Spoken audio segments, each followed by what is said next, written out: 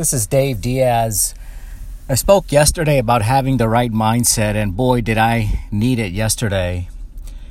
I got up at 5:15 and was getting off the metro train in D.C. at about 8 p.m. So it was a long day for me, but really thinking about what I am grateful for throughout the day.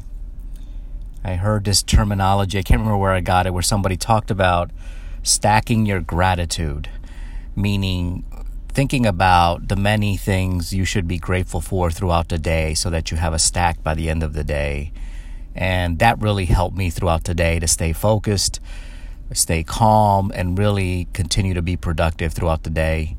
I hope it helped you and continue to have a growth mindset, and I know you will be successful.